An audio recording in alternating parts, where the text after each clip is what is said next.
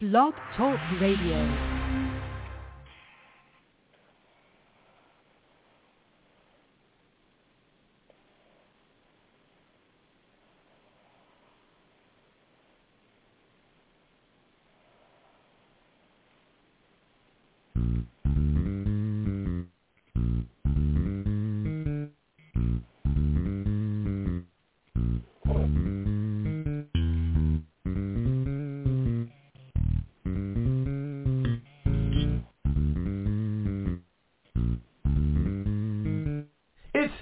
Time with Pastor Steph.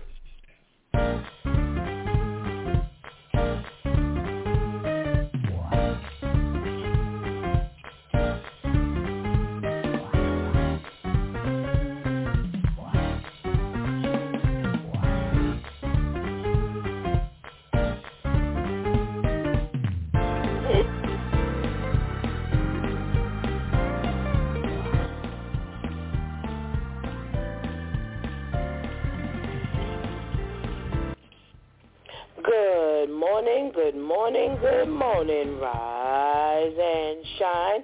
You're on with the Due Time with Pastor Steph. How are you this morning? That's what I like to hear. That's what I like to hear. For this is the day the Lord has made. Let us rejoice and be glad in it. So, where were you yesterday? Yesterday was Let's Talk About It Tuesday Church Folk Day, and we had our segment, My 2 Cents. Yes, we talked about the movie A Heart That Forgives, and starring Charles Malik Whitfield from The Temptations, Mario Mims, and Carl Anthony Kane II, and it was a very interesting story. As you know, it's about two foster brothers that choose to go two separate paths. One follows in the father's footsteps and begins pastoring, and the other goes down a darker road of drugs and the street life. And, you know, a lot of different issues were presented in this movie outside of that major storyline. You had, you know, another family who had who was experiencing domestic violence. And it was more of an interesting story because they were older people, you know, not, 20s and 30-year-olds experiencing this domestic violence. You had another family dynamic of, where the husband was a widower. His family had died. And, we also discussed, another young lady who was dating, she's on the dating scene, at least her friend, pushed her into the dating scene. And, so many different thoughts and ideas came from this movie because, the church scene is more of, you can't let a person just be single. If you see a person who's single, there seems to be some idea that they're not happy. It seems to be some idea that, they need your help to find somebody. And you have those pushy busybodies who's always trying to play matchmaker, and a lot of times they don't do their homework. And in this particular story, that was the case. The homework wasn't done, if you will. And, the person who was trying to, set up her friend didn't realize she was setting the friend up with, the widower, who was really still aching over his wife's death. And, despite that there's nothing wrong with that, if you're not ready to date, it may not be all over you. You may not wear that on your sleeve. So that's why, we need to just let God be God. And, sometimes, some of the best marriages have come from matchmaking. But not all the time. Not all the time. Just kind of fall back and don't be so pushy. Did you pray? Did you pray and ask God about this particular, matching and pairing up that you are, getting involved in? We talked about, this domestic violence issue and, the fact that it doesn't only stay contained to your family or to the people that, are immediately involved, because, there was a scene where, the man was abusive, outside in the open public, there was an intervention, and it wasn't a nice one. It was one that may have been a little noble because you stepped in, but he didn't step in the best way. He aired, to the side of violence. And, this is already a violent and volatile situation, and what are you going to do with that? What are you going to do with that? You're going to add to the woes of the situation. It would not be the smartest thing, to do. And not only that, it also goes to show how this domestic abuse and domestic violence spills out. It's so bad, it spills out into the open. It spills out into the public where people don't even care anymore that they're abusing you openly. You just got to endure it because that's when it's coming out in their world. So, that's one of the other things we discussed. More to the main story, of the two brothers, where there was some money exchanged, from the brother who was in the street. He wanted to give money to his brother to aid the church. And again, one might think that that's noble and nice and, we want to give, money to the church. But do you really bless the church when you've already killed off the community? Or at the same time, you're killing off the community. Are you really able to bless the church with that same dollar? The dollar's tainted. The Bible speaks of ill-gotten gain. And we do have to be concerned as to, where the money is coming from. And is this something that we should be accepting and now putting into the church? And, more to the fact of, the one who's in the street, he's, how do you say it? He's conflicted. More of a prodigal son, partially, throughout the movie. He's asking for prayer. He's asking to be covered in prayer because he understands that, the life he's living and the decisions he's making, he's not comfortable with. And isn't that life? Isn't that what we go through when the seed has been planted and, now it's being watered and we can't help what it does because that's what it's designed to do. Amen. Oh, that's what it's designed to do. And, so you have now, those busybodies yet again in the church who see this monetary exchange and, get themselves involved and want to out the pastor. And, at the end, and I'll kind of go there because you need to, go back and watch it. At the end, you do have an altar call. And you do have those who, are answering the call that's being put out there. So, if you will, a happy ending. And, what do we say? I think that the highest we got was a 3, 3 stars out of 5. And Shantice reduced her rating to 2.5 for one of the bloopers in the movie. But go take a look at it and see what you think of it. Maybe you'll like it, and maybe you'll recommend it to someone else. Again, the movie is A Heart That Forgives, and starring Charles Malik Whitfield, starring Mario Mims and Carl Anthony Payne II. Just in case another movie comes up, you need to make sure that you're looking at the right one. Okay? Okay.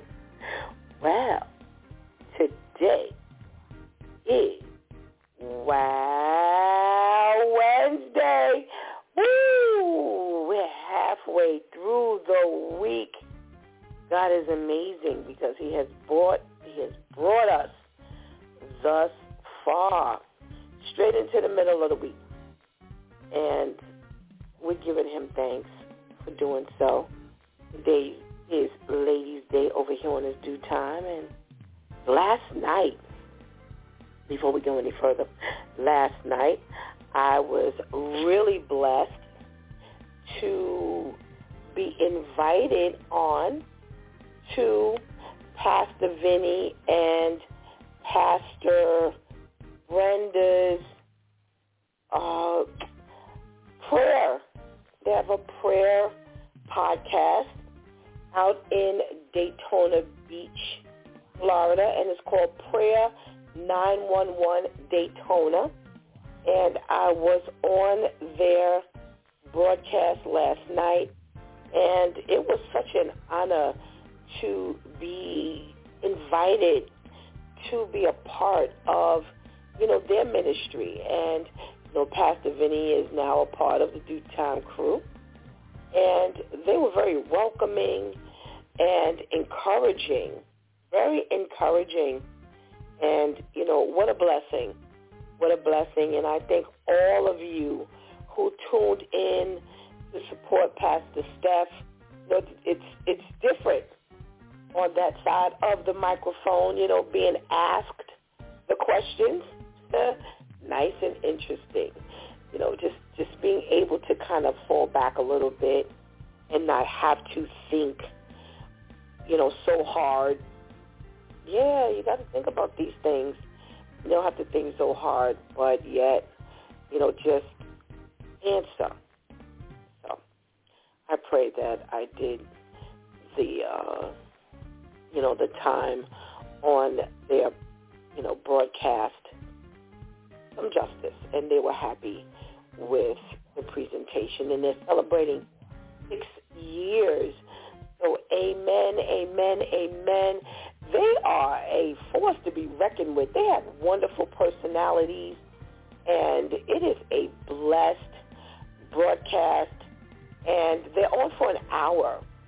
So I invite you and encourage you on Tuesday nights at 7 o'clock Eastern Standard Time to go and listen to them. Again, their podcast is, or their broadcast rather, is, let me make sure I get it right, Prayer 911 Daytona. And you can, hand in your prayer request.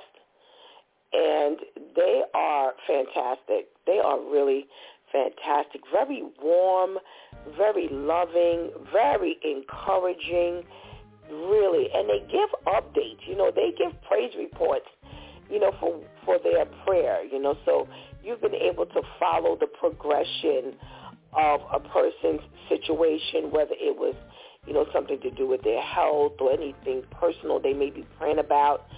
And they do come back and tell you, how the person's doing.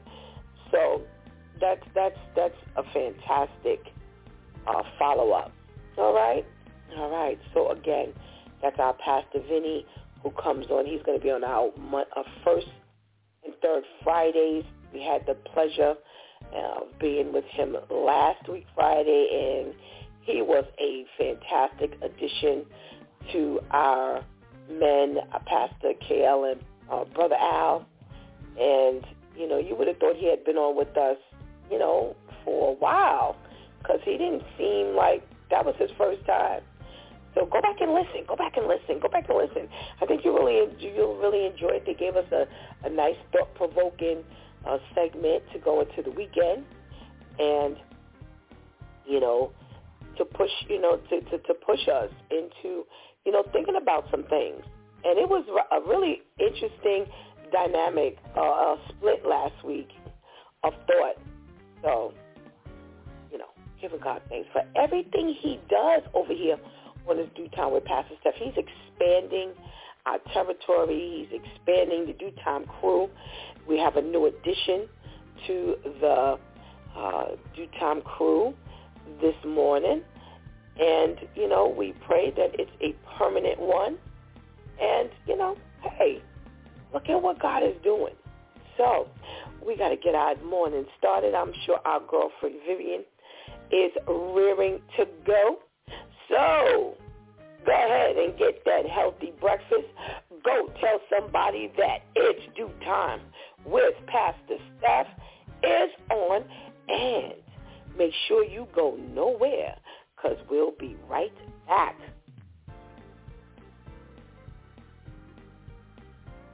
Hi, I'm Hill Harper. On CSI New York, you see me solve murders with science. This time I need your help catching a killer before it strikes again. I'm talking about colorectal cancer, often referred to as colon cancer, which takes nearly 50,000 lives every year. And each year, more than 145,000 people are diagnosed with colon cancer. It is the third leading cancer killer among men and women. But this is one form of cancer that is largely preventable with regular screening and is treatable with early detection. African Americans are particularly at risk and should ask their doctor about getting screened starting at age 45. Let's catch this killer together. Colon cancer is preventable, treatable, and beatable. For more information, go to screenforcoloncancer.org. This message brought to you by the American Society for Gastrointestinal Endoscopy and Fujinon Endoscopy, a division of Fujifilm. Colorectal cancer, preventable, treatable, beatable.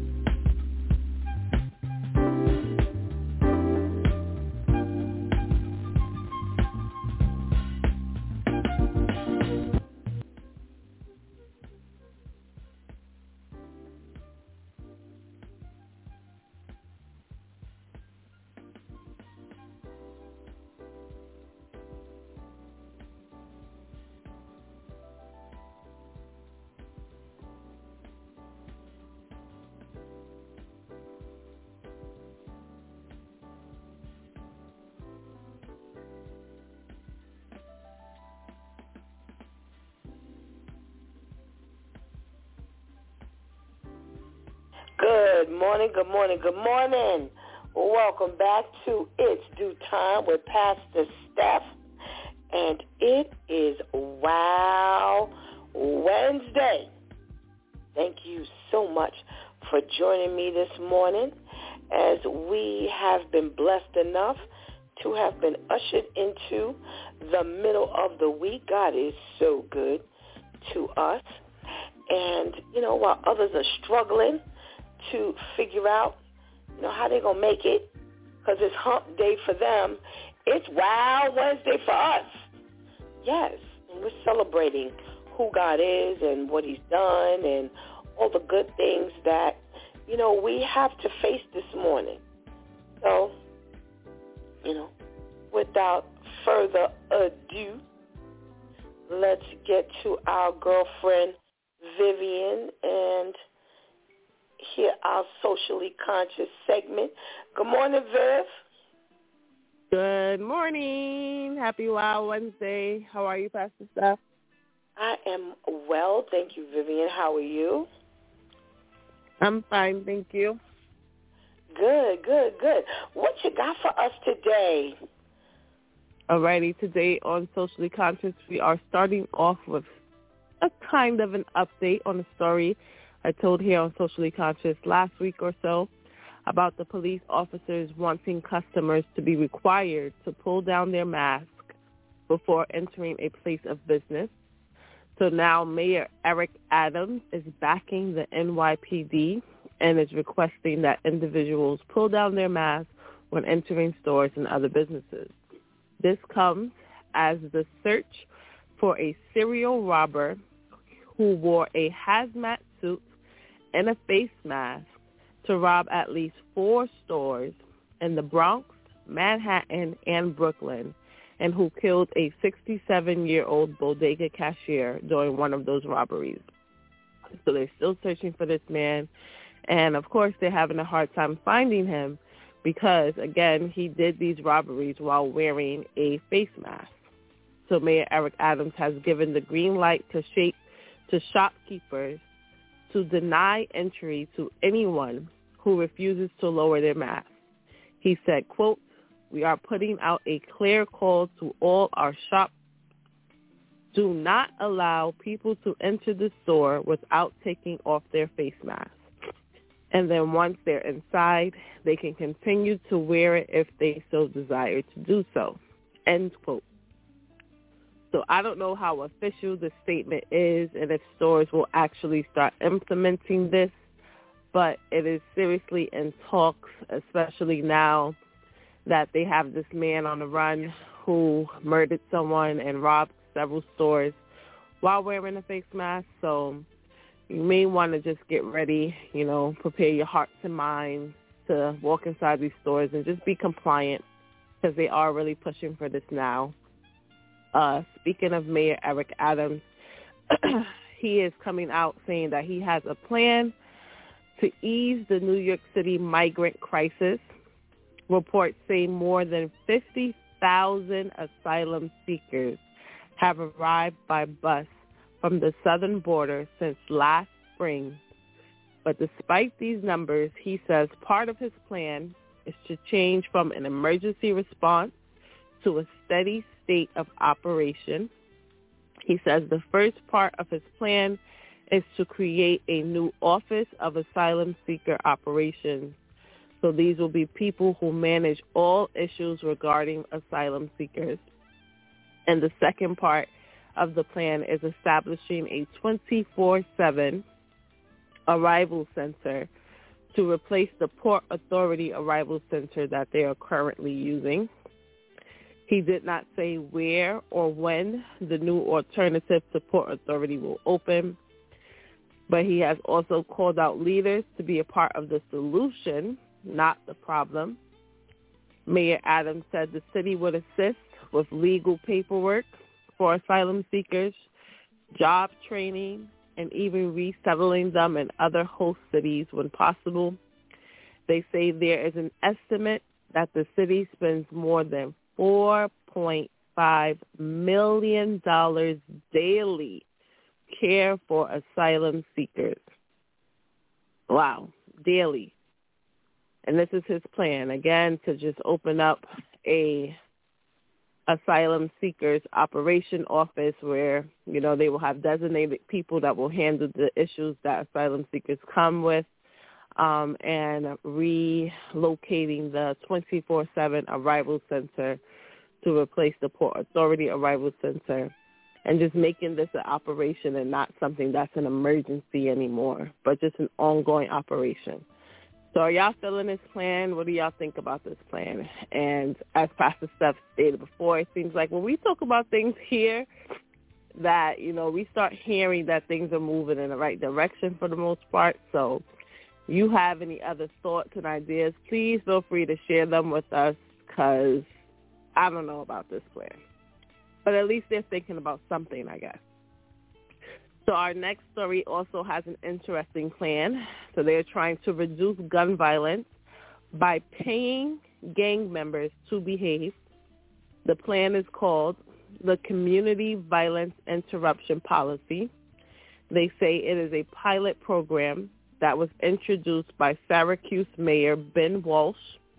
The program calls for the city to pay between $100 and $200 a week to select gang members who agree to participate. Their agreement is to avoid violent criminal behavior. They say that the payments are supposed to, quote, help the gang members with basic expenses, so they will start, end quote, so they will start with 50 gang members to begin with.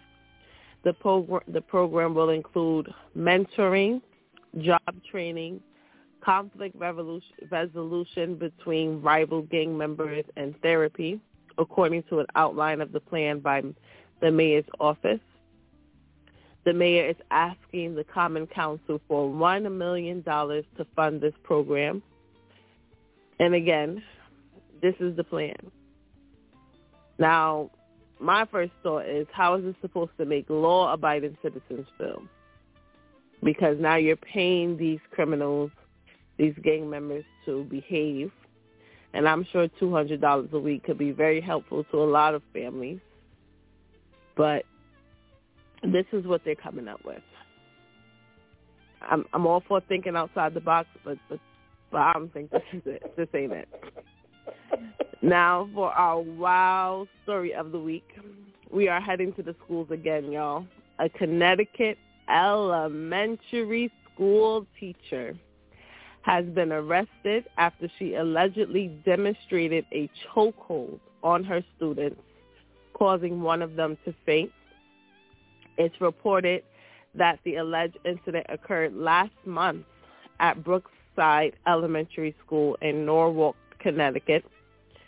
The Norwalk Police Department said that it was contacted by the public school on February 24th after a staff member had just rendered a student unconscious.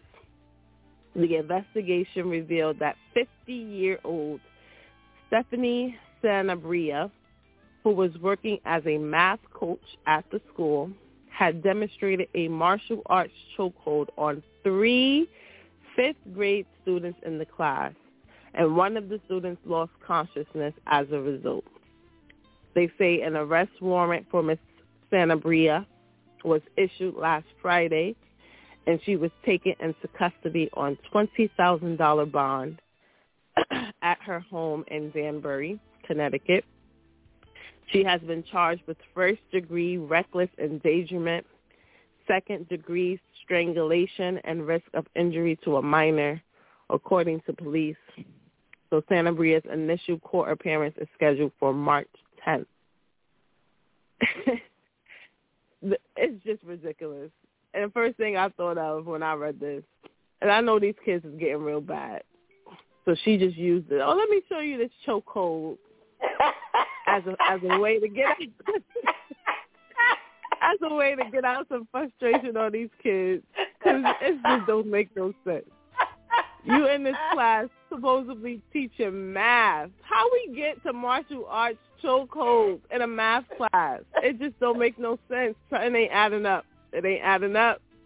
But this has been Vivian with Socially Conscious, giving you the news that we are following. And remember, if you have any wild stories you would like to submit, please feel free to direct message me on Facebook. My username there is Vivian BM, and come back every Wednesday to find out if your story has been chosen. Thank you, as always, to our loyal listeners, and thank you, Pastor Steph.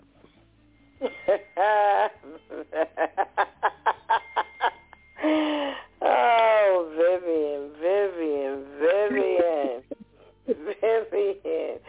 Girl, you took the thought right out my head. You took the thought right out my head. I need for you to tell me, please, she's charged with first-degree reckless endangerment, second-degree strangulation, and risk of injury to a minor. Second-degree strangulation, and what else? I'm sorry. And risk of injury to a minor. Ooh, child. Girl, you took the thought right out of my head. I want to make sure I have all my other... I think I got it all, but as I always say, great job done. Please stick around just in case we need some clarification. Thank you so much for your socially conscious segment this morning. As always, you find them. You seem to find them. Have a wonderful one, Viv, if we don't talk to you again. All right, you too. Thank you. Woo!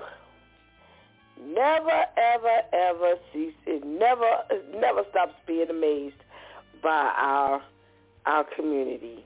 Let's say good morning to our ladies as we get our news conversation going on. Let's say good morning to our Elder Nitisha. Good morning, Elder Nitisha. Good morning, Pastor Steph. How are you today? I am well, thank you. I'm sure you're refreshed after that powerful prayer this morning. Thank you so much. Yeah. Wait, say that again? I'm sorry. Oh, I said, no, absolutely. God blessed us this morning. Yes, ma'am. Yes, ma'am. Yes, ma'am. A nice way to wake up. So thank you again. All right, Elder Nitisha. We are starting with our update.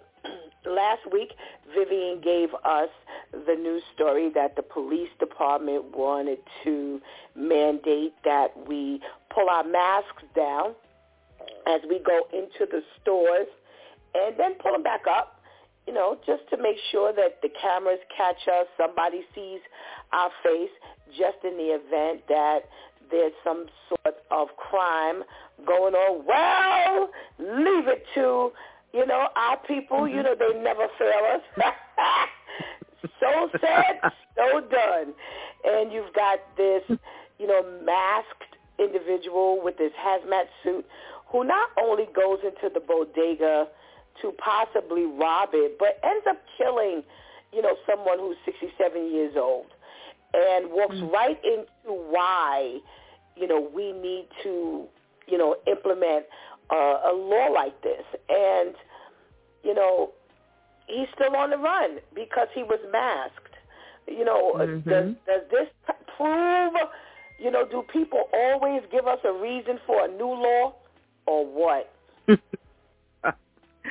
Absolutely. I mean, I think it really proves that, people are coming up with these things not out of thin air, but out of necessity, because unfortunately we will utilize, right, the destruction of pandemic and what came out of the pandemic is the need for us to protect ourselves from each other's, germs and transmittance of different things. And so now we have this need of this mask, but then we turn the need into something that can be used as a weapon. And I think it's so unfortunate that now we have to now add this. And when we start thinking further about it, we're meaning that, small local businesses, our community stores, they're going to have to install cameras and things of that nature. And so how much is that going to cost them, right? Like if we think about bigger stores like Macy's, Bloomingdale's, fine. They have the money to be able to, to do those things. But our local community stores now have to install cameras so that they can monitor everyone and try to see the faces of people that are coming into their stores. It's just so unfortunate, and we don't understand that the impact, you didn't just rob a store, but now you've created a precedent by which every now little store, every department store has to protect themselves, and we have to create laws now to do it. Right. So, your selfishness, your greed for whatever your need was, it impacts now an entire community, an entire nation, and it's unfortunate. Absolutely. Lady Tamika, to the points that were just made by Elder Nitisha, some of the things I thought about last week, I was like, okay, who says that these people have the money to even go out and put these cameras? Then now you put them in, now you got to strategically put it at the door and make sure it covers this side, that side. Then you walk in the store, now they're looking around to see where the camera is. They always have a jump on where and what we're doing, where these things are done and what we're doing. And sure enough, leave it to our people to always end up making a bad situation worse. Correct?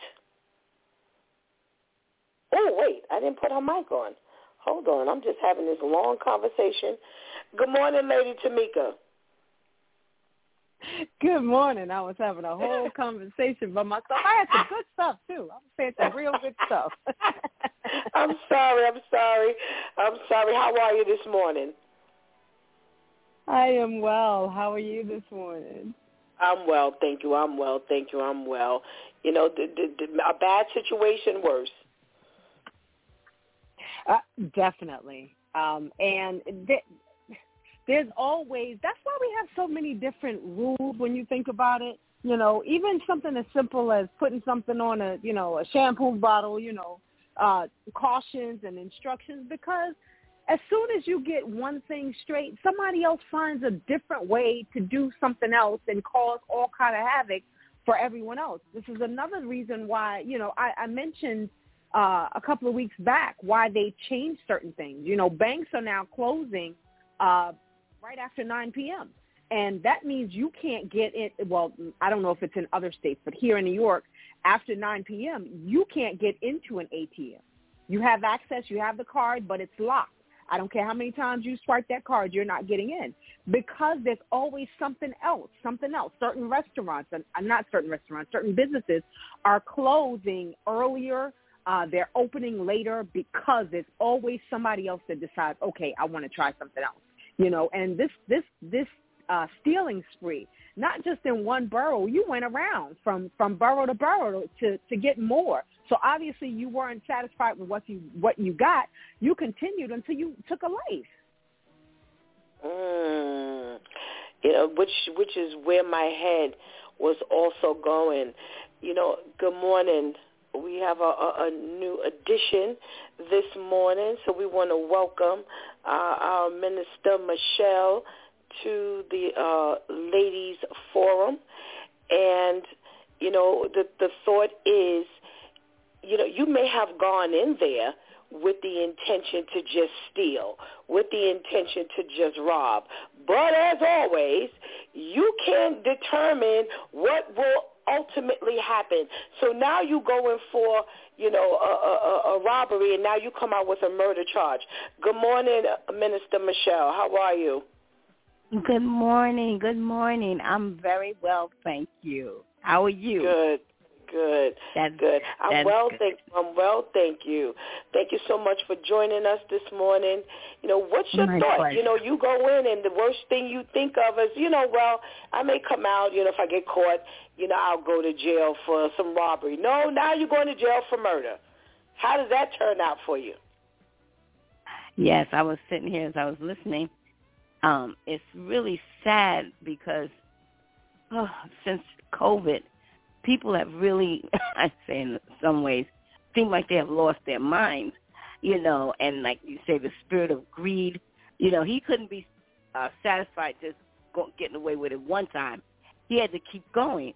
And eventually these things began to escalate, and it wound up that he killed somebody. And it's really pathetic and sad that we're living in this type of society. I feel so sorry for the bodega owners and people that are in these stores. It's frightening and scary. When you go into a store, you feel like, oh, my Lord, am I going to come out okay? Is someone going to rush in here? It's really nerve-wracking. And I was thinking about the mask situation. I said, okay, I don't mind pulling down my mask, but what I began to think about, the people that are standing at the door, say, for instance, I don't know if it's going to be security or one of the workers that has to look at the person's face, tell the person, put your mask down. Well, we have people that get very belligerent. That they decide, okay, I'm not putting my mask down. Yep. You're not telling me what to do. And then the next thing you know, it'll be having fights at the door where people do not want to take their mask down. And if you remember, during the summer, I was maybe about a year ago when we had to wear the mask in restaurants, and one of the restaurants here on Broadway. I think it was, the Italian restaurant. Oh, Lord, it escapes from my mind right now, the name. But the young lady had required the people to come in there with masks, and they ended up hitting and smacking the maitre d' that was standing at the door because they got belligerent about that whole thing. And so I was thinking, I was like, oh, my God, I understand what they're trying to do, but then this could create another situation where people start fighting and getting upset that they have to pull down their mask. I mean, so this whole thing, it's going to go from one thing to another. And at the end of the day, when does it end? And I know they're doing this because they have to catch this man, because the chances are of him killing again is very strong. So I understand, but this is really a catch-22 in some ways. Absolutely. Shantice is asking, is it Carmine's? Is that the restaurant? Yes, it was Carmine's. That's it. Okay. That's exactly it. Yes. Okay, thank you, Shantice. Yes, and that was the other thought that crossed my mind. You're going to have to make this a law. The same way it was mandated that we put the mask on before we go into the store, period. You're going to have to mandate this, because if you leave it optional, that's the first thing people are going to throw in your face. First of all, I don't have to wear the mask. Second of all, I don't have to pull it down. You can't make me. And again, as said, Minister Michelle, now you've got this whole new issue that you have these poor people to have to endure because of the smaller amount of criminals in this society, but who's made it really bad for everybody. So we just, again, no matter what you implement, somebody's always got to send it into a whole different dynamic. The next story that Vivian gave was quite an interesting story. So you have this plan to ease the migrant crisis. Well, before I even get to talking, you ladies even get to talking, you can't ease this crisis. This is a monster, and that's it. You can't ease this. This is not going to be something that's going to bed anytime soon. You're not going to be able to make this better. Well, you've got over 50,000 people who've arrived, and now you want to create an office for asylum seekers, 24-hour a day arrival center to help them, and you're going to help them with legal paperwork and to set them up here. You're going to also, try to place them in other cities, which they've done. But again, costing. All this stuff costs. You've got $4.5 million daily. We've had a homeless crisis in this country forever, and y'all could bust out $4.5 million daily, Tamika? Y'all, have they lost their minds? Is it us or is it them, Lady Tamika? Please help me with this one. Prior to the pandemic, I said there's money out there, yes. for every need that we have, especially as residents who have been here all of our lives, that there is resources out there. And I had no idea how or where it was, but I knew it, and now that the pandemic is out, we see, and is every dollar being placed efficiently and effectively? No. As we can see, how about those who have been here? How about those who, are going to school and going to work and doing what they need to do and living in a car? There are all kinds of dynamics that are out there that are not being addressed. And I get it. I understand that, other people have needs. I get it. But take care of home. I mean, how can I effectively minister to those outside if I'm not taking care of home? I listened to the news this morning and actually heard the mayor say this is not a New York problem. This is a world problem, and the world exists. It's always had. But again, take care of where you live before you and all these measures are being taken care of at $5-something million to take care of people that don't live here. You're bringing resources for them, but it still cautions me about those who have been here that have a need and have had a need and continue to have a need, that are not being addressed. Absolutely, absolutely. Minister Michelle, you're talking about $4.5 million a day times 365. We still have people here who don't eat, who can't get basic medical bills paid. If you make 5 cents too much, one of the young ladies that I know just got finished saying to me the other day that she wanted to apply for an apartment, but because she made $30 too much, and she's a single person, because she made $30 too much, she can't move into a place that she'd prefer to live in. That's all of. So it's almost like a catch-22 situation. You make $5 too much over here, but you still don't make enough here, but yet you could pull in or whip out. Oh, let's say it like that. Whip out $4.5 million for the people that don't live here and haven't contributed a thing. What are we doing? Well, first of all, that figure is staggering. I couldn't believe what I heard. I had heard on the news as well. And then hearing it again with you saying, it's like, oh, my God, what in the world? And I wanted to say, first of all, I feel good that I'm not the only one that feels like, okay, I have empathy for these people, that are coming here. I know they have left some dangerous, hard situations. However, about the people that are here, and that was my whole thought process as well. I think about the elderly. Some of them are here eating catfish and cat food and dog food. And what are we doing for them? And they have lived here. They have worked. Sometimes they barely have enough with their Social Security.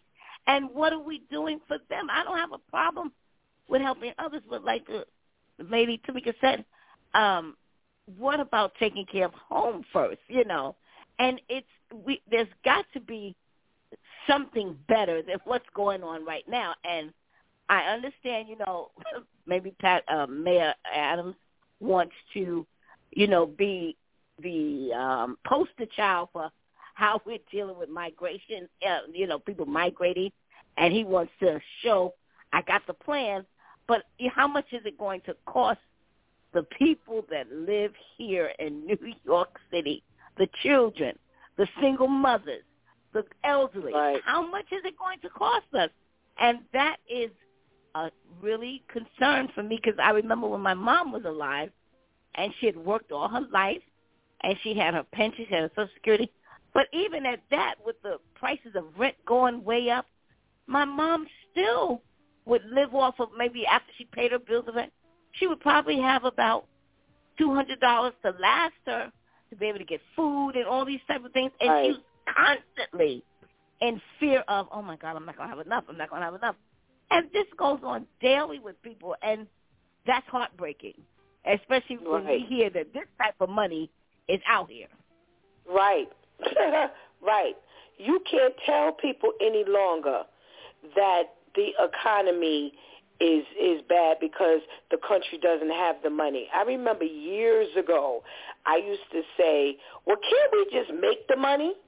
And, someone said, oh, no, we can't do that. Yeah, right. Well, what are you doing now?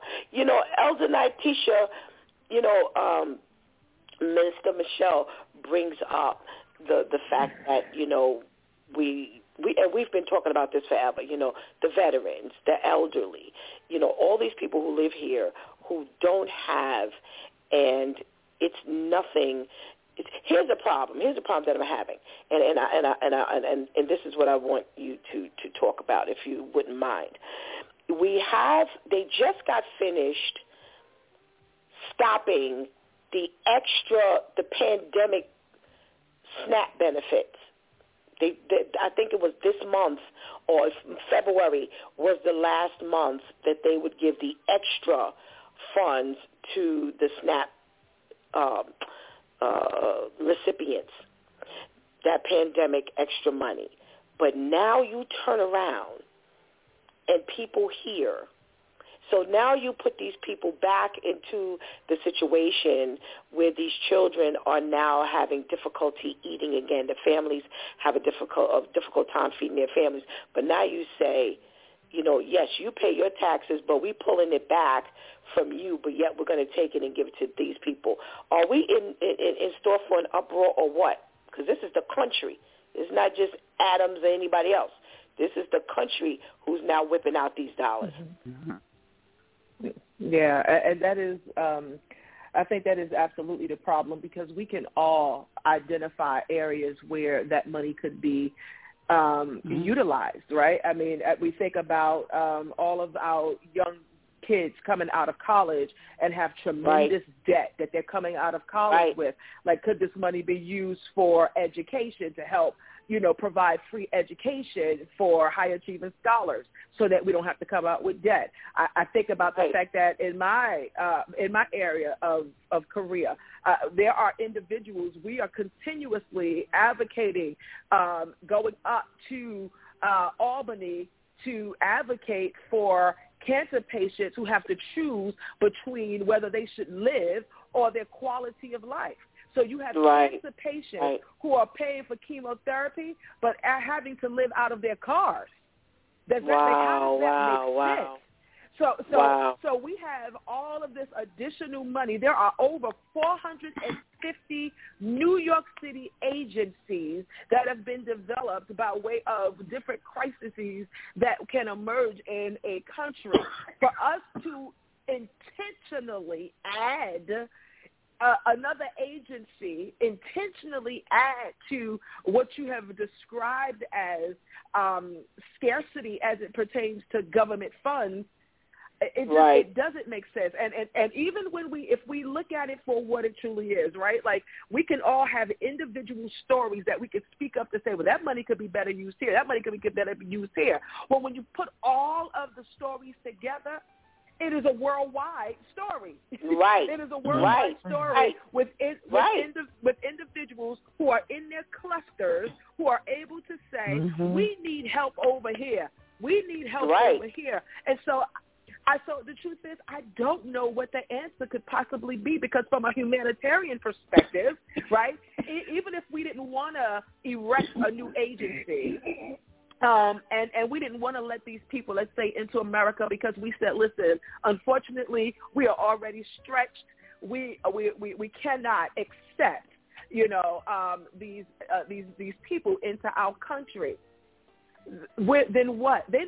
Like, what's the answer to the humanitarian aspect of this? So, I mean, I think it still leaves such a big question to be answered about how do we love our neighbor effectively but efficiently at the same time? Right. Absolutely, without taking off our coat and being cold. Yes. So now I have to freeze to show that I love my neighbor and keep my mouth shut. It's crazy. It's absolutely crazy. Well, is there anything crazier than Vivian's next story? So in order to reduce the gun violence, we are now implementing, or would like to implement, the Community Violence Interruption Program, where you're going to pay gang members $100 to $200 a week if they avoid violent behavior. And you're going to start with 50 gang members, and I believe Vivian said $1 million is put into this program. Yet again. Now, this one here falls within the parameters of our homegrown people. However, now, because see, here's my thing. You've been bringing everybody and their mama over here into this country. How many of these people are going to become criminals and now find some other way to live off of the country? But going back, I digress. Going back, are we paying? Vivian brought up a really good point. She says, how are the normal, everyday, average community people going to feel? Minister Michelle, you have the first leg on this one. I know. I'm thinking here. Okay. $100 to $200. They're trying to give these gang members every week. Okay, yes, now if you behave well. Right. Well, incentive of the money, okay, I get it. But a lot of these gang members, they're out there selling drugs, and they're making $500, $1,000, $1,500 a day selling drugs. So the solution of throwing at them $100 to $200, I don't know how appealing that's going to be for some of them when they're making that type of money. I mean, it's like $200 here versus $1,000 here. Nah, I think I'll pass. So I don't know if that's going to work. Now, maybe with some of the younger ones that are starting out, like 15, 16, maybe that would appeal to them because they're probably not making that type of money. But when you start looking at the higher ends, the ones that are really sometimes calling the shots, I don't know how effective that's going to work. And then again, we're spending all this extra money that they say we don't have. So I don't really see this as being such a great solution to this whole situation. And like you said, we have people that have come here, the gangs that are from the countries like Mexico and different places.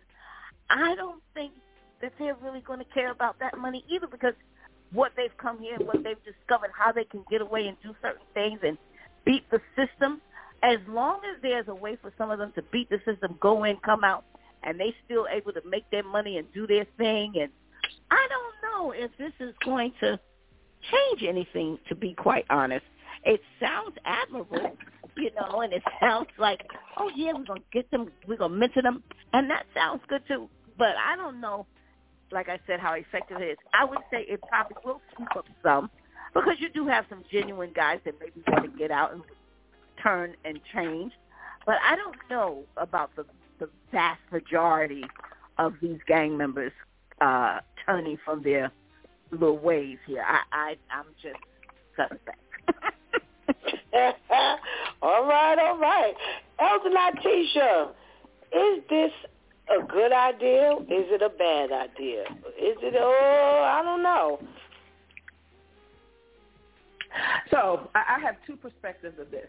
So the first perspective I have about this is that it's what we've always done, right? It's the same way that mothers have children and, are neglectful, can't take care of them, don't have the necessary skills. We've invested money in developing parents to be able to care for their children. So now we have programs set up for young mothers to be able to learn how to parent effectively, right? It's like these programs have this is not new. We've always erected programs within communities, specifically urban and rural communities, in order to aid that community. Now, from that perspective, I think that this is a great plan. When we go into communities where there is a perpetuation of violence, and so that every child that is born into this particular community is almost like joining a gang is what is normal, because there's nothing else within that community that would get them, that would expose them to better living, to a better lifestyle. I forgot, there was a community that we talked of on the show, and we talked about the gang violence, and we talked about the fact that in this particular community that there were more gang members than there were police officers. I don't know if y'all remember that. But in Chicago, yes. Oh, we are moving? Look.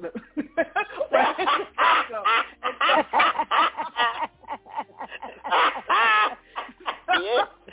Oh, my goodness gracious. Jesus is really up to something, huh? So when we think about it, right, from that perspective, then having a program like this, it allows for a way out for the younger generation, right, to find some skill development, because it wasn't just that we're going to pay them, but it was also counseling. I was like, yes. When she said that, I was like, that's amazing. Job development, job readiness, those are skills necessary to expose young people to, so that gang life is not the only way of life in those particular communities. So from that perspective, I think that is absolutely an amazing program. It's what we've always done. We've always erected programs within communities to try to aid them and assist them on how to be better and not just succumb to your environment. My final perspective of this is we continue to keep trying to throw money at demonic systems, and that's not going to work. Throwing money at a demonic system is going to fail. And here's where I get the demonic system from, because the mindset of of a true kingpin, they're influenced by demonic activity. They don't want freedom. They're not trying to take that money no matter what, because they want to see gun violence. They want to see killing. They want to see murder. It is ingrained in them. There is a stronghold. There is something that has gripped them that will not allow for them to want to see that to happen. So we're throwing money at a demonic system, and we're still not going to find that it could completely cease. Absolutely. Lady Tamika, what do you think? Is this going to work? I'm gonna have to get my cheat sheet and keep it closer to my bosom, because Elder Natisha stepped on everything that I was gonna say, especially when we're talking about giving out resources just to, if you be good, it's kind of one of those things where, as a child, some parents, if you're good all day, you can have pizza, or you can have, it's kind of almost as if a bribe to say, sit there in the corner and do such and such. It needs to be more than just providing a dollar. You need to be able to have access and funds and things that are erected so that there's constructive things that you can do, as opposed to, attacking our neighborhoods, our streets. I am aware of an area that is so prevalent with a gang that the ladies, when they take their lunch, they tell you when you first start working there, don't go down this street, go down this street, don't take your purse with you. So, this type of thing, I'm just trying to go get lunch. I can't carry my purse. No, don't take your purse. Whatever it is that you need, just keep your dollars in your pocket, because there's a bicycle gang that's in that area. And as you're walking down the street, they're looking for whatever it is that they can take, And so if you're just going to provide a dollar, it doesn't benefit. If you have erected a force, things that are constructive, how to get from this point to another. You think about people that have gotten to that area. Did they have access to what they needed? Okay, it's easier for me to steal from you because, it's so complicated for me to try to find a job. You say, there are jobs out there, but I don't have a computer. So now I don't have access to a computer. I don't know how to type. There's none of that stuff that's available. So I'm going to take from you to get what I need, because it's too complicated for me to try to get from point A to point B. Absolutely. As you ladies were talking, excuse me, I thought about a response in a story that one of the young men who used to come to the church said, that he told us about. So he had been in trouble, joined the gang, all this, stuff that he was doing, and he just kept staying in trouble. And he got arrested, I think. I think he had gotten arrested. He said, and when he came home, he came here. And when he got here, I punched him in the chest. I was like, what are you doing? You know, and because I always say, when you come through this gate, you belong to me. And, you know, so I punched him in the chest. And so, you know, ask him, you know, what's going on with you? What are you doing out here? Why are you in jail? Why are you doing this? Why are you doing that? You're better than this, blah, blah, blah, blah, blah. And he said when he got arrested, his mother offered him a car to be better, to do better. If you do better, I'll give you a car. You know, I'll do this, I'll do that. She was scrambling to try to find ways to keep him, give him an incentive to stay on the right track. And he said he welcomed the punch in the chest and the hard talk over the bribe. And I say that to say what you ladies are talking about. You know, are we going to have a package, a solid package that we offer these young people that will say, you know what, you've got this road or that road. You know, you're a gang member already, so you've kind of gotten a taste of this road. Which one do you want? We're going to offer you a package. It's going to come with this, and this, and give them a complete picture. Put, you know, give them the mentors, the people who used to be gang members, the ones who used to stay in trouble. You know, you always hear me talk about my surgeon, Dr. Satterfield. And the day I was in his office, and he said to me, he said, my father used to scratch his head because he used to say to me, what am I going to do with you? And I'm looking at him, and I'm like, what?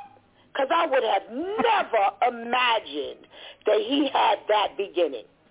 He said, I grew up in the projects, blah, blah, blah, blah, blah. He told me the story, and I almost fell out the chair because you would have never, ever, ever known that this was this man's beginnings. If you begin to put people in their faces like this, put this solid action plan in front of them, then we begin to make a difference. But it's got to be a solid, hardcore plan. So like Elder Natisha said, this stuff comes up all the time. But are we going to take these millions of dollars that we're putting toward the asylum seekers and now put together a solid plan that's not going to... How many of these plans have died because they said there were no funds? How many of these plans have started great, and then a year or two in, you know, you see the staff trickling off, and you see they start to hire, you know, the welfare recipients and the drug addicts and people like this because they can only afford to pay these salaries to these people and keep these people, and now they're halfway come to work, and now they're not doing their job because they didn't have, you know, longevity and keeping a job and things like this. And, you know, yeah, you want to give these people a chance to work. I don't have a problem with that. But again, the money had to go to them because. So if we put together this solid plan, then maybe we'll have something really, really good, and there's some longevity, and these kids don't see these plans come and go. So yes, you know, can we do it? Yeah, we clearly can because there's money, but we're going to have to get a plan and stick to the program and let these kids see, you know, get these people involved. These people come from the hood. Listen, all four of us come from the hood. And not one of us grew up in Beverly Hills. We all grew up from, and all of us are very successful women. Whether we are women of God or not, we're very successful women who can give the story from, if you will, rags to riches. Because everybody's beginning was different. But yet we all started off in the hood. So if you keep people like us in front of them who can encourage them, then put your people of God in the mix so that we can also have this extra padding to offer them, then you'll begin to see these kids take a turn. But surely not just $1. Surely not just $1. No. So I just wanted to give you that little story to show that these kids want something more. How many of these kids have you heard say, well, you know what? You know, I just wanted somebody who cared. They just want somebody to spend time with them. So if we do things like that, Shanti says, what is $200 going to do? Well, listen, they sneakers cost more than $200. So we know that if their head is not in the right place, that $200 is not going to last them anyway. So, oh well. All right. Well, the wow story. The wow story. All right, Elder Natish, you got the first leg on the Connecticut elementary school teacher who I believe is a math coach who not only masters in math, but she masters in martial arts. Oh, gosh. And she thought that a martial arts class needed to be taught. And I honestly believe it's what Vivian said. It means to an end. What's your thought, Elder teacher? That we just got to be wise. Why aren't we using wisdom anymore? Like the Bible says, wisdom is the principal thing. Why? I'm gonna need everybody to go and read Proverbs. How long, you simpletons, will you wallow in your simplicity? Like, if we read Proverbs, we'd be okay. But, I mean, I just, you know, I think education nowadays, it's not what we remember it to be. It is no longer where teachers are going to school and they just are able to just teach their subject. That's just not the truth. We've talked about this before on the show, that teachers, educators have to take on so many different hats now because children are coming in with so many different problems. They're coming in with so many different experiences. So now, how did we get to martial arts, math teacher? I don't know, but we got to figure out. But we have to be the adults. We have to be the adults. We have to use wisdom, and then we have to also be the ones to know when we may need to step out the room for a minute. So before I put you in the chokehold and say, you know what, the next time a bully, right? Because perhaps there was a conversation about being bullied. And so she said, well, come, you know what, because I feel like y'all are bullying me right now. Let me show you how it's done.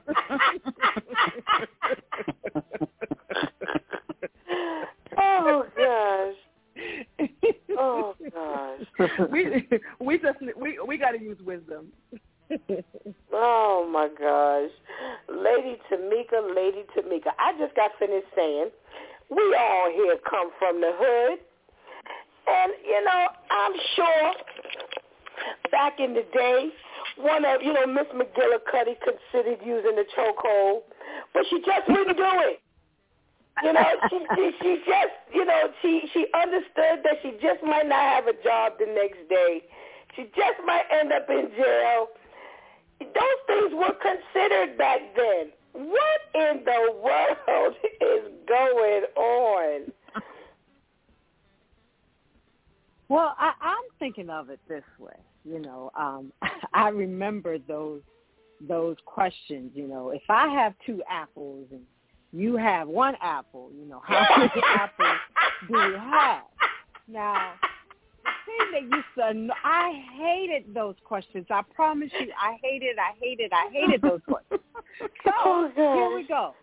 Johnny has an apple, and I want to, you know, I hated those. And so here we go. If I choke Sally around the neck, how much air would she actually have before she passed out?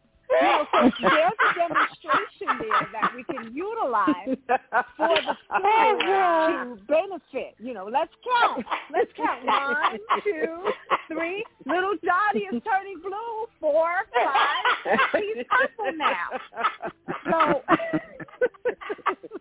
that's a thought, But obviously, your assignment is to teach, literally, not get to the point where you utilize your frustrations on students. I understand that they can get to you. I often talk about Brother Al, who is not a teacher; he's a dean.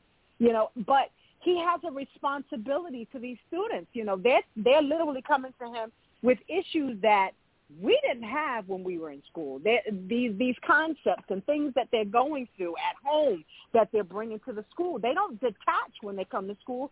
All of the things that they're going through at home, in their neighborhood, they're bringing it with them. And how do we address all of these concerns? However, as a teacher, come on, you know your knowledge. You know what you're supposed to do. You also know what you're not supposed to do. And this teacher not only choked one person, but a couple of people. And they're going on until they pass out. So I'm going to watch you literally turn blue. I'm literally watching the air leave your body. So, that takes a lot.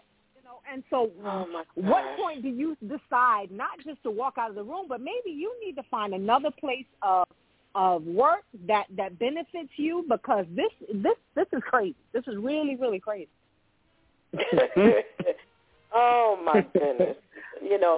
Minister Michelle, I would like to think that maybe the 3 children that were demonstrated on were the 3 that really got on her nerve. And, she switch this up and say, you know what?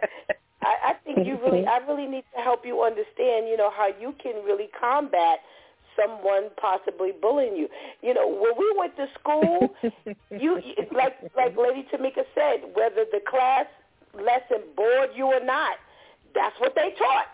If it bored them, that's what they taught. They did not move outside of the curriculum. What have we arrived? Where have we arrived now? I was thinking, oh my God, I wouldn't last in a school for 5 minutes.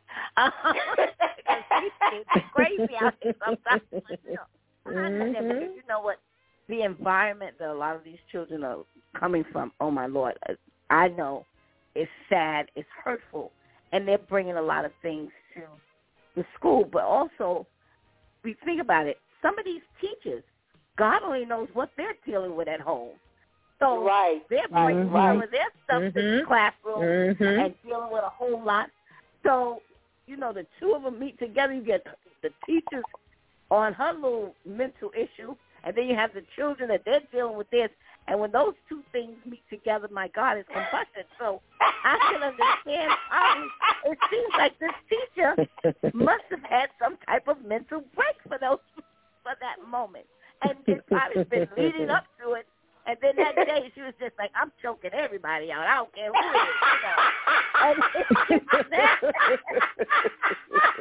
is. You get a chokehold. You get a chokehold. You get a chokehold.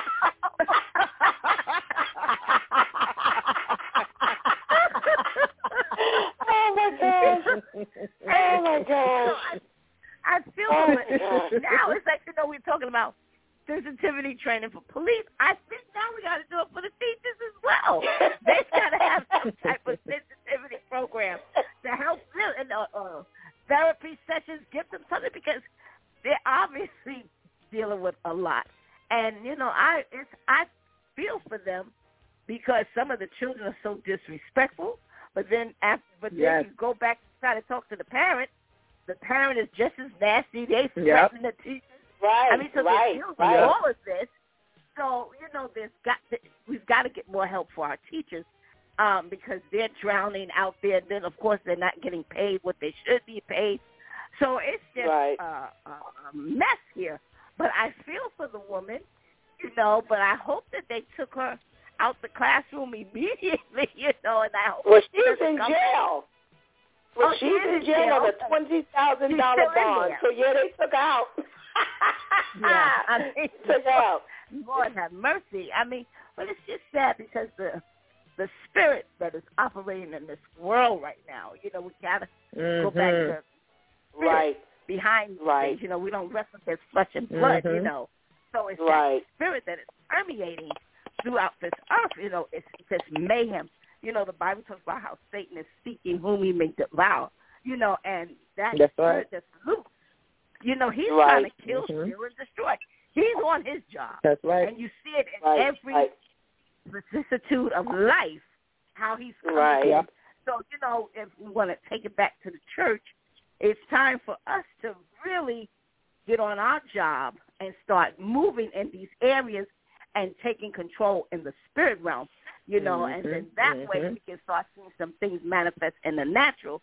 But it is a spirit issue, and when I don't care how much you throw money at things and all that, until you attack that spirit, until the body of Christ, we come together, get out of all the traditionalism, religiosity, and all that type of stuff, and get one accord and come in the spirit realm and come against these things, we're not going to see the effects that should be going on. We're just not going to see it. And unfortunately, we're living in such a world right now that people don't believe that the spirits really operate. Everybody's talking about the universe this, and nobody is thinking there's a God. There are spirits out here that are lurking and wreaking havoc. So, we've got to change the conversation even in our churches as we're dealing with these situations. Stop right there.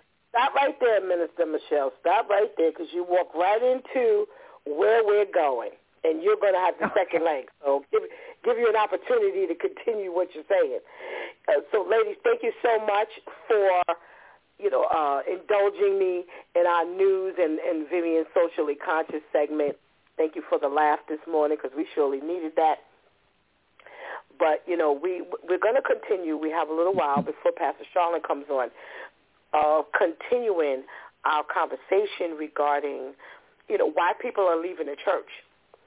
And, Minister Michelle, you walked right into something, because I looked at the points, and one of the points that I wanted to talk about today, since we don't have time to go over each and every one that's left, was, people say that they cannot find a church that meets their need. And the reason why I was going to this one, and when you started talking, I was like, oh, no. We're walking right into that. Because look at the needs the people have. The needs that we just got finished saying, the needs that the children have now, we didn't have those needs then. The things that the teachers are enduring now, the teachers back then did not endure. We're talking about, we've had on here the 6-year-old who brought the gun to school and shot the teacher, the 5-year-old who brought the knife to school, who said that he wanted to stab the teachers and the students in their hearts because that's what he watched Chucky do on the movie. So, when people are saying that, they couldn't find a church that met their need, again, with all the spirits that are lurking around out here, are they going to find a church that meets their need?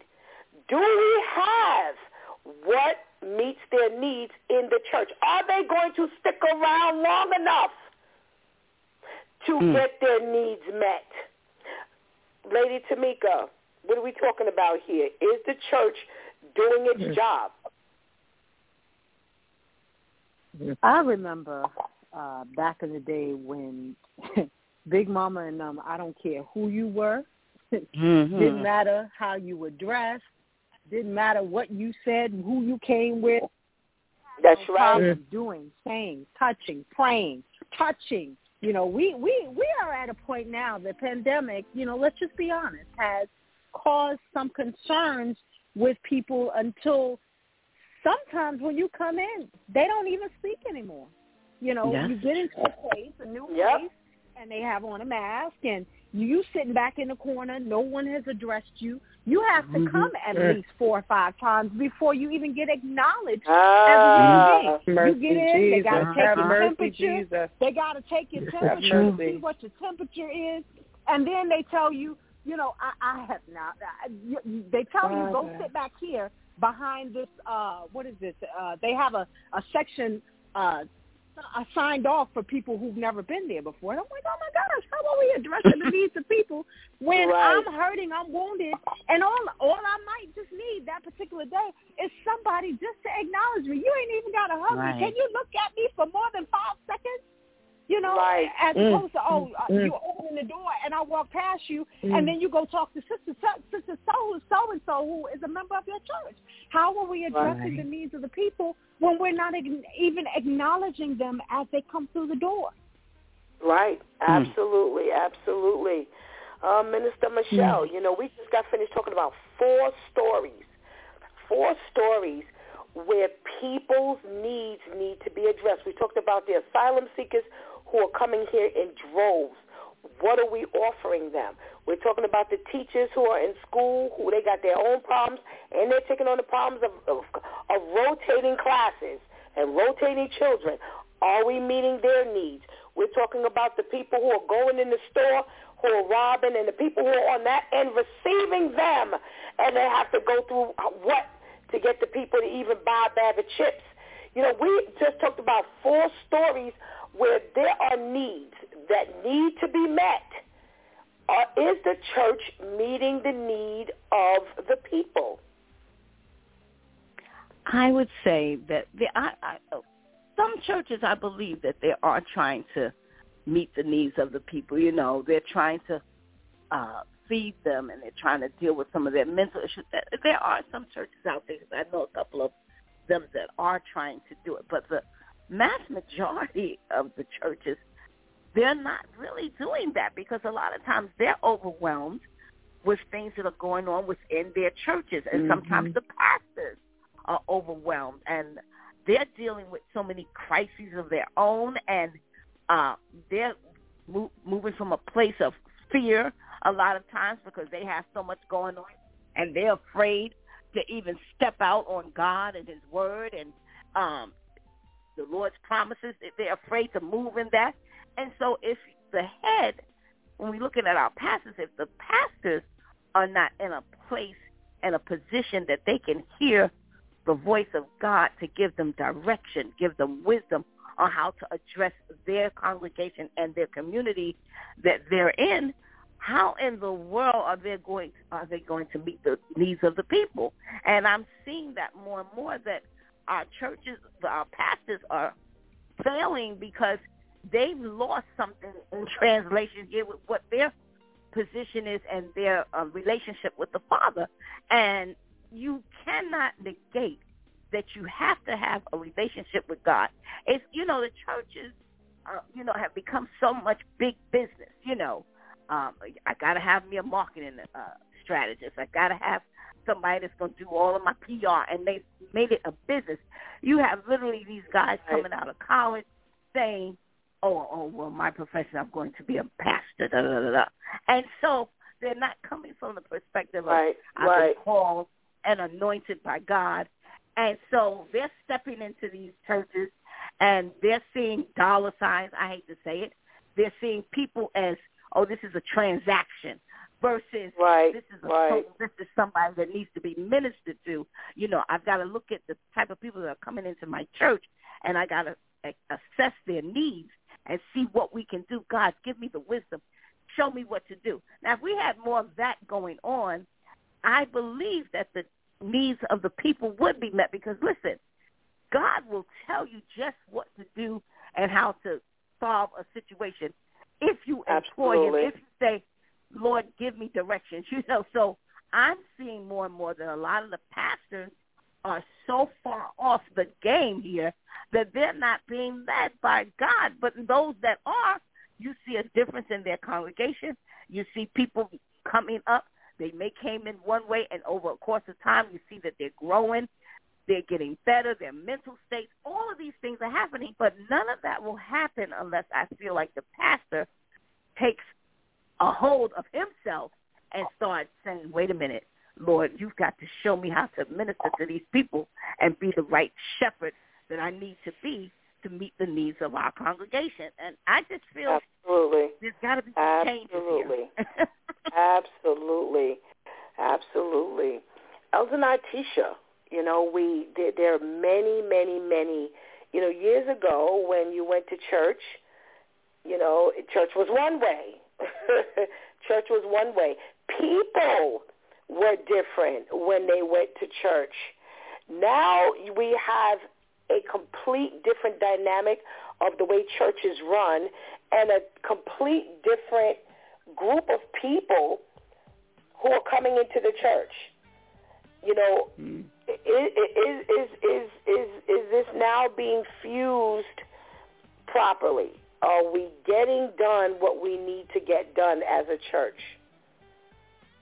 No. Nice and short and sweet. Right. The message remains the same while methodology changes. We get it. We are supposed to be a relevant institution that meets the needs of people, but our message is to remain the same. My testimony is that I was living with a drug dealer. I took the gun that was in my home while living with the drug dealer and had every intention of blowing my brains out. But I sat in the back of a church because my grandmother had made me go to church. And so I went and I sat in the back of the church with the gun in my pocketbook. And I sat in the back of the church, and it was the mother of the church that walked to the back of the church that began to prophesy to me and pray for me, and she moved in the Holy Spirit of God, in the discerning power of God to speak to my heart, to speak to my mind, and to cast out everything that was happening in me. And she specifically said, give me the gun. And that is my testimony. And I will never forget it, because here is what the problem is. We're trying to meet the needs of people by natural means. We've now become these outreach-oriented ministries, which is necessary because we are the hands and feet of Jesus. So it is necessary. But in doing that, we forgot the assignment. We forgot our mission. Our mission is about the transforming of minds and souls. Our mission is to spread the good news, the gospel message of all that was accomplished on Calvary for the winning of that soul, and that is done by way of the Spirit. And so our churches have become so mission-oriented that we forgot the commission, the great commission of Jesus Christ. And so the power of God, the anointing of God is what is missing in our churches. The Holy Spirit moving in our churches. That is what meets the need. That's the need. Because if you give me bread, you give me water, you give me vegetables, you give me everything that I need naturally, I'm grateful. But the void in my soul still exists. The void in my heart still exists. My broken heart still exists. My father wounds, my mommy wounds, they all still exist. And I go back to poverty or impoverished situation, and yes, thank you. You've helped me, which you are supposed to do. Jesus, the incarnate one, moved into the neighborhood. That's what the incarnation is all about, that this heavenly Father comes from heaven, and he comes down to earth. He comes to where we are. So, yes, our outreach is necessary, but it is not to be, it's not to supersede the need for the Spirit of God to fill the house, because ultimately that is what meets the need. And I do not see in today that there is a focus on the Spirit of God, the Holy Spirit of God, the anointing of God moving in our churches. Yes. Absolutely. Before we go, we have like a minute. We have a minute, and I want to give you ladies an opportunity to speak to our listeners. And we're going to start with you, Lady Tamika, since your time is the shortest. Speak to the individual who is the elder Nitisha, who was walking into the church with a gun, and that gun can be a many different things. Mm-hmm. You know, that gun in his or her possession, and they're walking into a church who is ready to minister to their need. And what do you do? What do you say? Or they haven't gotten to the church. They need to get to the church, and you want to encourage them to go to the church. What do you say to them? I would say that it's the isolation that can comfort you, but not in a way that you think. In an actuality, staying home is the doorway to your degradation. So don't stop seeking. Don't stop looking. The essence of what you need is there. You just have to find it. And I would say don't stop going until you find what it is. You know, if it's not in that place, then find it someplace else. But don't stop seeking, because what ends up happening is that when you're at home and you're alone, the enemy talks to you, and he knows your language. He knows the heart of that area that can make you worse than where you are. And so, you know, it's not in the place that you're. It's not in the place where you are, you know, but it's the place where you need to be. So don't stay at home. Keep looking for whatever it is that you need until you find it, because trust and believe. When you least expect it, that place that you've been walking past over and over is right there. And 9 times out of 10, it's accessible. And even if it's not, go and push until you find it. Don't stop until you find it. Go up underneath an area where, you know, go down the street to an area that you may not necessarily frequent, just to see. Try it out. Don't give up. Amen, amen, amen, amen. Thank you, thank you, thank you. Elder Nitisha, you know, I want you to speak to the you that is floating around out here. You know, someone who used to be who you used to be. And, you know, you had grandma that said, listen, you going. But we talked about the fall of grandmas. You know, the grandmas are not out here like they used to be, so we can't rely on them to do what they used to do. So we got 1 minute to speak to those individuals that are walking around with that loaded gun, ready to end it all. What do you say to them? Yeah, I call your attention to a story in the Gospel according to John. There was a Samaritan woman, and the Bible says that Jesus had need to go through Samaria. His need to go through there was because he wanted to encounter and to meet this woman that was not inside of a church, but she was bringing her brokenness to a well in order to get water. And Jesus encounters this woman there, and he begins to interact with her. He speaks to her. He doesn't allow just a superficial conversation to just end their interaction, but he digs deeper into her to understand her, because he wanted to expose that there was a deeper need than just the symptoms that she was displaying. I would say to those of you, one, who are walking around and you're carrying this, I want you to know that Jesus has no problem to coming to where you are and meeting the need. He can come to you right now. Right now, as you are listening, no matter where you are, if you're in your living room, if you are in your bedroom, Jesus can come to you right there where you are, and he wants to have a conversation with you. But you have to be open to the awareness that he is knocking at the door of your heart. And when he knocks, you have to be the one to open it, to expose yourself to him, so that he's able to deal with the things that are causing you the hurt, the things that are causing you the pain. So, yes, the Bible says, do not forsake the gathering. Yes, church is the place where we can go to be strengthened and grow in our faith. But I want you to know that we serve a God who will come right to where you are. You can receive him right now. Right now. Amen. Amen. Amen. Amen. Minister Michelle, we've spoken to those who are walking around lost, who need to be found. But now we're going to speak to that pastor who has not quite done what he or she has needed to do for many a reason. And we don't know why. We don't know why. But I want you to speak to them and encourage them to get out there and get to those individuals who Lady Tamika and Elder Nitisha just got finished speaking to. What are you saying to them? Got 1 minute.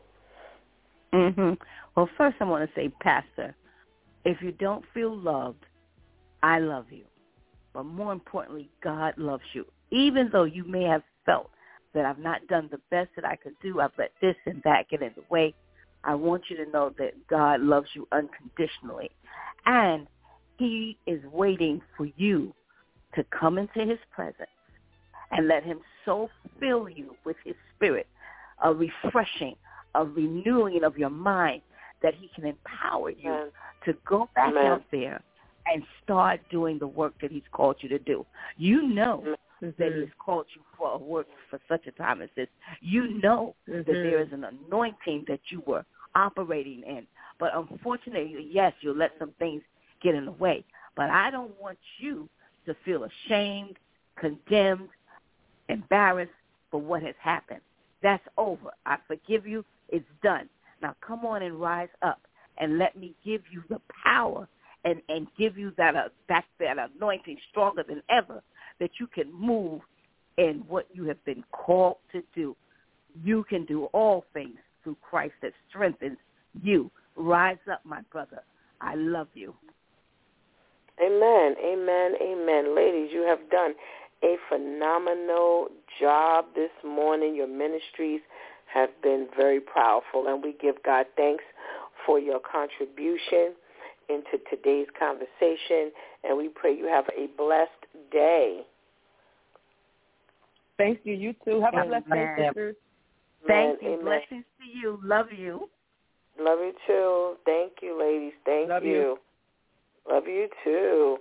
Pastor Charlene, it's time for you to put that icing on that cake. Good morning.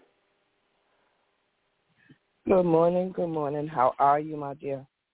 I am well. Thank you. I'm well. Praying that you're doing the same. Amen. Amen. Ooh, what power in the tongue this morning that we're speaking to this, this community who's listening and who's going to hear, such wonderful, and who's heard such wonderful, wonderful words of encouragement and love. And, there's a manner of fear that both sides are walking in. So, Minister Michelle spoke to the pastor who is broken, who's broken by life and situation and circumstance, and has lost the fuel and the steam to get out there and get to those people who Elder Nitisha and Lady Tamika spoke to. And there's a fear that people won't be blessed by what they have. Encourage that individual right now and let them know that they cannot walk in that level of fear, that they've got to move into a path of faith. Absolutely. One of the things, as everyone was talking, thank you, ladies, because it made me have flashback of, I had spoke one time when there was a person that was walking past the church that at the time that I was in, and I did not know that they was on their way to commit suicide. And it made me think of how when I said, oh, just come in. And they was like, no. And I was like, just come in, because they was listening to, at the time they were singing. And of course, music always draw in. So it made me think of people who are walking by the door of the church as you're ministering, as you're singing, as you're just having conversation, and how we miss that person who is walking by because we're so busy in the four walls and have the door closed, where we don't go back outside and out here of those that we have never encountered with, that we have never had the opportunity to talk to. And I remember on Tuesdays when I had the building in the Bronx, I used to go up there on Tuesday and put a chair outside, and as people walked by, they'd be like, "Hi, Pastor, how you doing?" And I would sit, and I would have them come and sit with me and just have a conversation of people that I did not know, that was just in the community. So I thought about the needs when you was talking about the needs of the people. One, we got to show the love.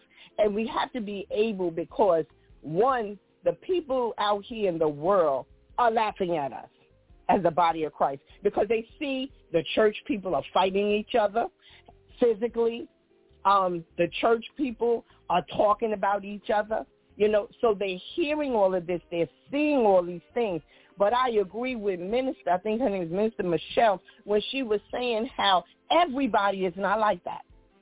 Everybody of the body of Christ is not the same. So we have to get past that, I already know what you're about. No, you don't know me until you sit and have a conversation with me. To show the love, not just in, as it was stated, of just feeding, clothing, come and see about you, but sit down, have that one-on-one. That person that is sitting in the park, because God will lead you. And we have the spiritual discernment of that person to go. I was that person that sat in the church in the back that nobody wanted to talk to. I was that person that was sitting outside and church people are walking around me and never said hello, never smiled, never put their hand up and say hello, just a wave from afar. I remember that. And that was one of the things that in the ministry that I knew that I had to teach, because I watch how people come in and how the church people don't speak. So for you to, I'm already broken. I'm already feeling some kind of way about myself. People done said things about me. And here you go, supposed to know God and shouting and talking in tongues. And you don't even have time to sit and have a conversation with me, to ask for me to help, for you to be able to help me in my needs, show me where I can go and get a meal. It's nice that we see people doing different holidays or go out there once a week, but what about the other days? And so where I am broken, I come to you, and I need your help. I come to you. Tell me where I can go and get some medical issues made, for them to help me. Show me where else can I do. Don't just keep preaching and then you forget about me. And that's one of the things that we do. You see the mother that's always around, and you see she got a bunch of kids. Maybe that day you can say, hey, you know what? Here, I got something for all your children. Here's a few dollars to put in your pocket to help you. Now you even, making a relationship with that person, and where that you're able to draw. Can we do all? No, we can't do all. But if we do one at a time, and as many people who confess of Christ, take one person and being able to guide and lead them and show God's love, we'll be able to tear down what the enemy has had for them. We're able to show them. A lot of people say, I don't know how to pray. Oh, it don't take all of that. Okay, you know what? You might not know how to pray like me, but this is what you do. Just sit and have a conversation with the Lord. Show them. Give them baby steps. Show them how to. And sometimes you can't just beat them in the head. And that's what we do. So I'm encouraging y'all that's out there that might not know, or those that might do know and have fell by the wayside in our own situations, because that happens too. In our own situations, put you on the side. Know that we have work to do. Go and talk to that one, that soul that is lost. We had a young lady that came in. We ain't seen her in months. And she came in with her baby. And she had went back out there in the street. I can't tell you, when I saw her walk through the door, and it starts up in the pulpit to show the love of people. It starts there. For me, service was done. I couldn't stop hollering, thanking God for this young lady to walk back in the building. And you know her story. Celebrate her, regardless of whatever happened. She's back. She's back. We ain't got to ask, oh, where you been? She's back. Show her the love to keep her back, for her to be able to still call on the Lord. And that was my thing. Call on the Lord. You got to be able to call on him, but you got to surround yourself with people. Trust God. God is going to do it. We all can think of people in our own lives, our children. It could be our spouse. It could be our mother, father. It could be anybody. Trust God. Have that faith and know that he's bringing them back home. That's this year. He's doing miracles. He is showing up and showing out. See the little things. So the people that's out here in this world, there's a way. We got to be able to draw them in. Yes, feed them, draw them in. Make it a regular, draw them in. Being able to show them that you have the love of God. You know, because they always say, oh, you know, you pastors, y'all ain't got nothing going on. Yes, we do. We bleed like you. We got issues like you. But you got to put yours on the back burner and draw them in. And it starts at the top. And that's the pastor that's sitting in that seat. So Amen. God be able to sit more and draw in more. And that's what we got to do. Get out there. Tell your testimony. And that's how you draw them in. Amen. Amen. Woo, Pastor Charlotte. Amen. What an icing on that cake today. We give God thanks for your faith over fear encouragement, and we pray that God will continue to bless you and that you would have a very, very blessed day. Thank you. You do the same. Bless you. And amen. That benediction. Finally, brothers, rejoice. Aim for restoration. Comfort one another. Agree with one another. Live in peace. And the God of love and peace will be with you. 2 Corinthians 13:11. So much has been said here today. So much has been said to encourage, to support. And, you know, it's like, what do you say in a closing where the women who, you know, the women of God who have spoken today have been so powerful? What do you say? Well, I say that I will to speak to everyone, both sides of the fence. This life that we live is a lot different than the life of pastors, you know, from before, the lives of people. You know, the enemy understands that his time is shorter and shorter, and he is, you know, he's out here with a vengeance. And he has turned this world up. Everywhere we look is a challenge. There's a challenge in our spouses. There's a challenge in our children. There's a challenge at our workplace. There's a challenge in the church. There's a challenge in the extended family. There's a challenge at the store. You know, there's a challenge for in our health. There's a challenge everywhere we turn.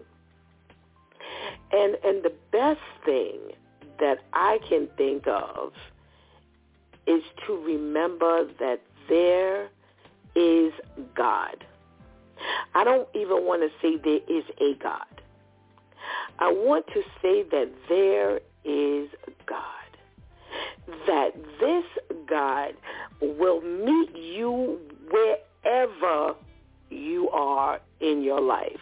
this God understands everything you're going through. This God has offered up his own son so that you may have a right to the tree of life in a world that is turned up by the enemy. That this God has offered himself as a relief for anything that you're enduring. That this God, as Elder Natisha said, whether you have made it to the church building or whether you can't even move because you are paralyzed with pain, whether that's mental pain, emotional pain, or physical pain, you are in pain.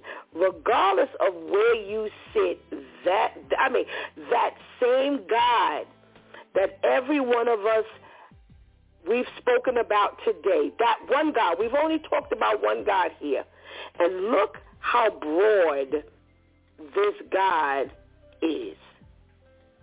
The Almighty God. We've only spoken about one God.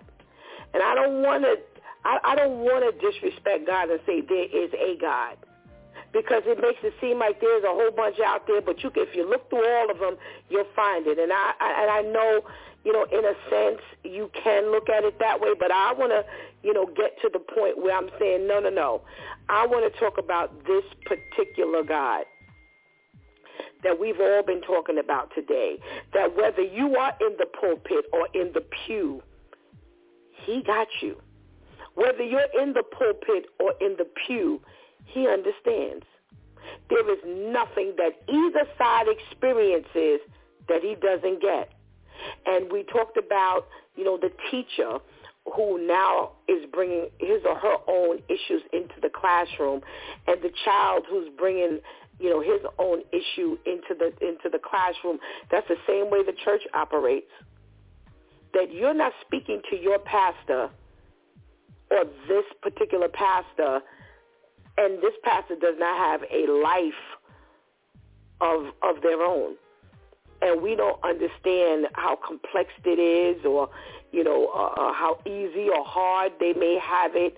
But we have to lay out everything we have and put it on the side, like Pastor Charlotte said, so that we meet your need and trust the strength of God.